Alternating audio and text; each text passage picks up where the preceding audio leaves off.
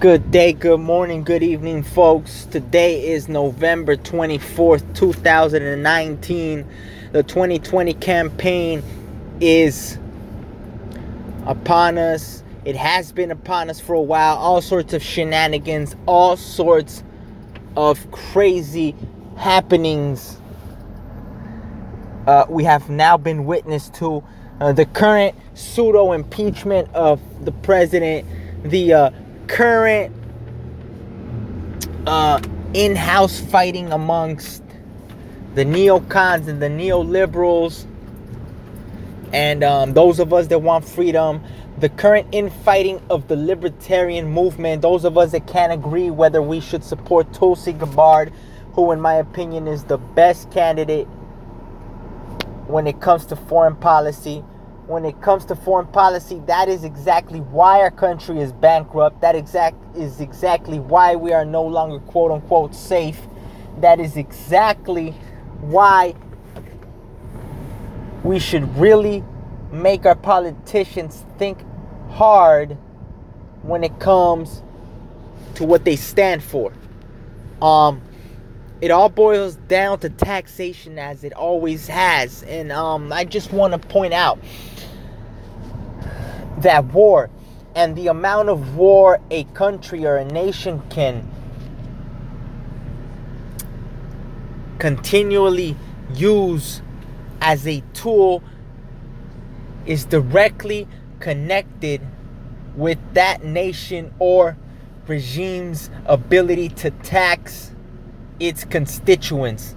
Now that everything is electronic, now that everything is done behind closed doors, now that we are always distracted and that we basically have no say in how much money is taken from our pay stubs, now that everything is done through Wi-Fi signal, it's so easy for governments to basically continue endless wars. And I commend Mr. Trump for actually holding back on a lot of the things that he could actually be doing. Thank God he hasn't decided to go all out in Syria. Thank God that he hasn't decided to perpetuate, even though he's still an accomplice to what the Israelis want to do with the Palestinians. Thank God he hasn't offered his military services 24/7 with all the might of our military. Now, I always like to harken back to positivity, to community, and to love. But there are a couple things that I want to talk about. I just don't understand how some of my libertarian folks can support Mr. Yang with his communist ideas, can support Bernie Sanders with his communist ideas, solely because Tulsi Gabbard is terrible with the Second Amendment. And listen, I understand, trust me, I understand. That's not good. That's not a good thing for her to want to ban certain types of weapons and the sale of certain types of weapons. That's actually terrible, and that point right there is actually unpatriotic. But the foreign policy, I think, is really the monster. It's really the leech that sucks all money from our pockets, the leech that inflates our monetary system, and the leech that forces us to be tied to the petrodollar. Now, in California, the gas is astronomical, over $4 a gallon for the cheapest kind, for the 87 version of gas. But that's neither here nor there. I understand that this is the game that the oil cartel plays. Like I've mentioned before, gas should be damn near free because there's a glutton of oil in the world. There's a glutton of oil in the world. A wise man said that for the United States to stay in power, now that a dollar is tied to oil, it's not about taking over necessarily other nations' petroleum. It's about making sure that nations that have considerable amounts of oil don't start pumping.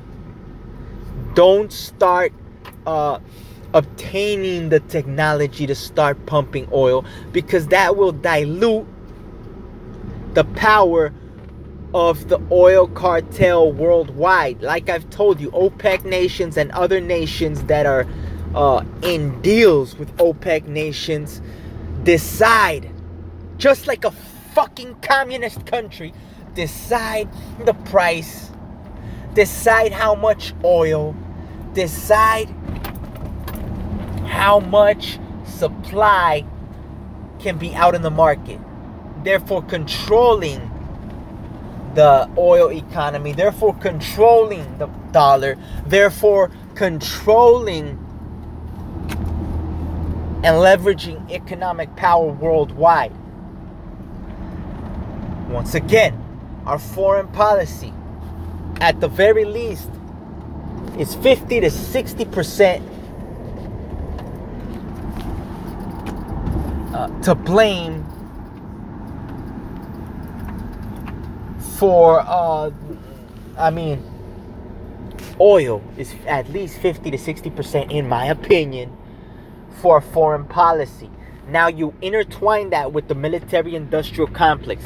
You intertwine that with the reconstruction of countries that we have pillaged, and then you find little discrepancies like maybe $10, $20 bolts being charged $100 to $200, maybe even more dollars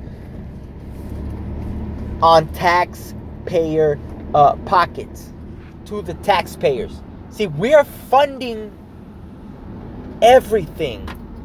Yeah, we're sitting here and acting like we can't do anything. That's the problem. They have distracted us enough. They have destroyed our individual wills enough to where we just sit back and take it. You see, the military, we fund that. The astronomical health costs, we fund that. The astronomical welfare costs, we fund that. So, what would the United Empire be? What would be the United States without its people to have working 24/7? Huh? What would the United States be? Where would the empire be if it didn't raid our pockets? We fund everything. That's exactly why Osama bin Laden said that the entire country was his enemy, because though the military, though he blamed the military for what happens to Muslims worldwide, he said the whole country is at fault because the people fund the military. The people fund the military. So if the people rose up like in the 60s and said enough of these wars, and said let's make love not war, then we would see a big shift. Then we would see the world in a different place. Or maybe not. See, back then, the pretense of our empire expansion, of the expansion of America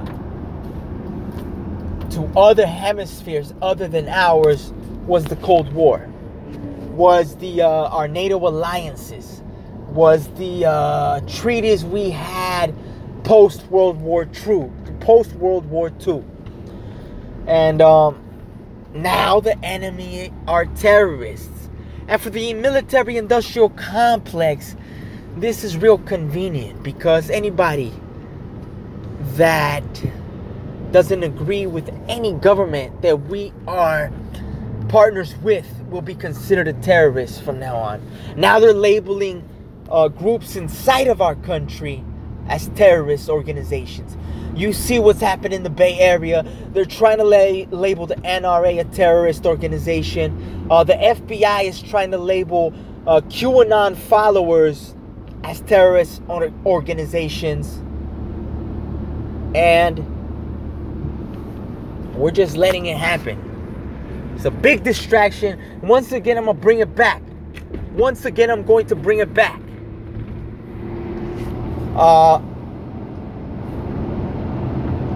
Jeffrey Epstein, the biggest case in the last 30 years at least, is being brushed under the rug. Very conveniently brushed under the rug. This impeachment fiasco, it's a distraction.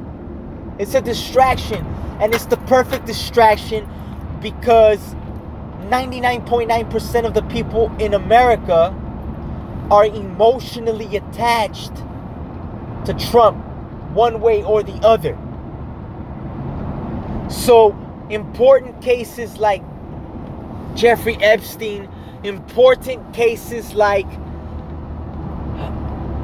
5G technology, important cases like our private rights being eroded, are being brushed under the rug. And us, me, you, anybody that really knows the truth must not stop to spew the truth at the pulpit. We must not stop to prophesize what will happen if we continue on the path we're on. Debauchery is one thing, liberal sex, drug use, that's one thing. But what's going on to the minds of our children, and what's being attempted by the far, far left, by the ultra radical. These people are not just radical, ultra radical now, to try to normalize transgenderism in children, to try to push them to transgenderism, to try to push them to debauchery, is evil. This is not something that as libertarians, that as a free society we must accept. See, they're trying to co-opt our ideals and push us to accept stupid, evil shit. We have to put a stop to this somewhere. Okay? Our children's future are at stake. And no, climate change is not the number one enemy of the people. That's been proven and proven and proven again. Unfortunately, the state is brainwashing our children, and if we're not careful, our children